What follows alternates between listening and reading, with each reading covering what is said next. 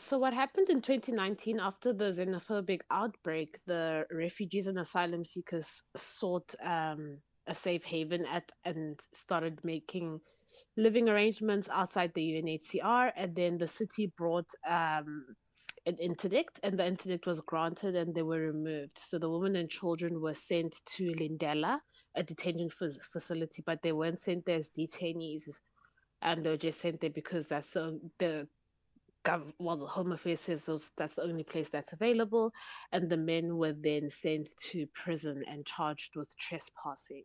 The men had been in prison for 2 years, and the case was only finalized last year around June, and they were charged with 1 month for trespassing. So, basically, they spent a 2 year period waiting for their trial and so forth, Mm. for a penalty which ultimately was just 1 month. So they, like, for 2 years they forgot about them, and the woman and children were staying in Lindela since. And then when the women and children were dropped off by Home Affairs outside the UNHCR, and that's how they came into occupation outside there once again. Mm. Ms. Raduba, my apologies. I may have just missed it there in your explanation, but what did you say happened to the men? The men were arrested and charged with trespassing, so they were in Hosimampuru for over 2 years. So, the judgment that has now been delivered by the High Court earlier this month, what exactly does it say and how does it spell out the fate of these asylum seekers and refugees? So the judgment is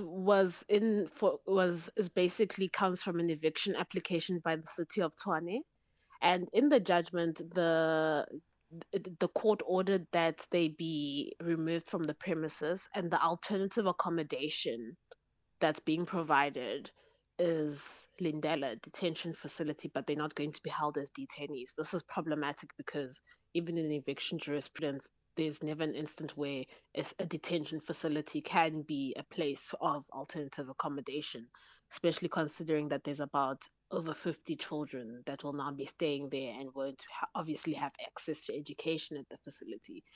And if there's any problems or interaction with the police or refusal for them to vacate the property, then they're going to be arrested and charged.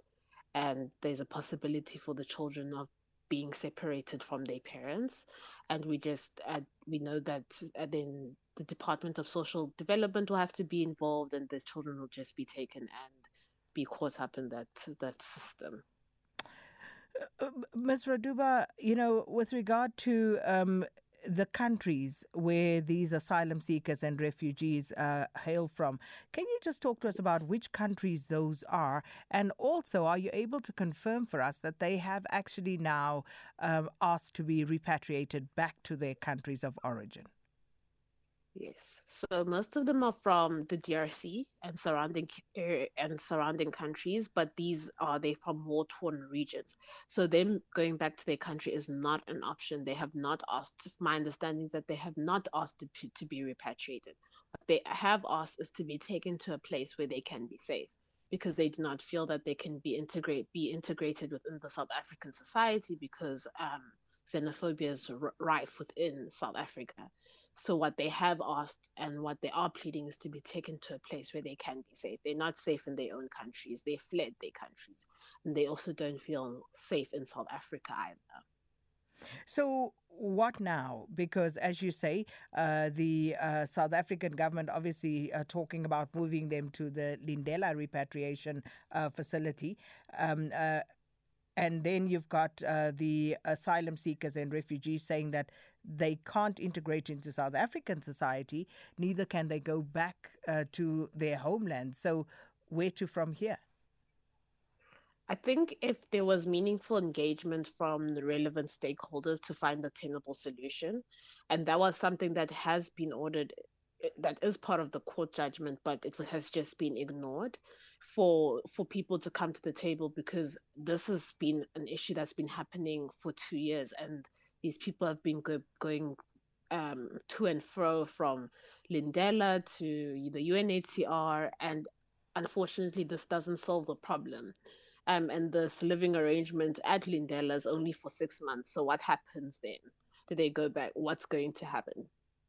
So I think, yeah, sorry, you can go. So, by the way, on what basis were they denied, asylum seeker or refugee status?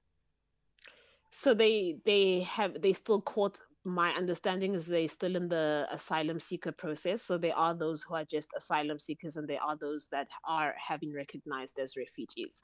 So their documentation in South Africa isn't really what's the issue at present. Thank you so much for your time. Deborah Raduba is an attorney at Lawyers for Human Rights.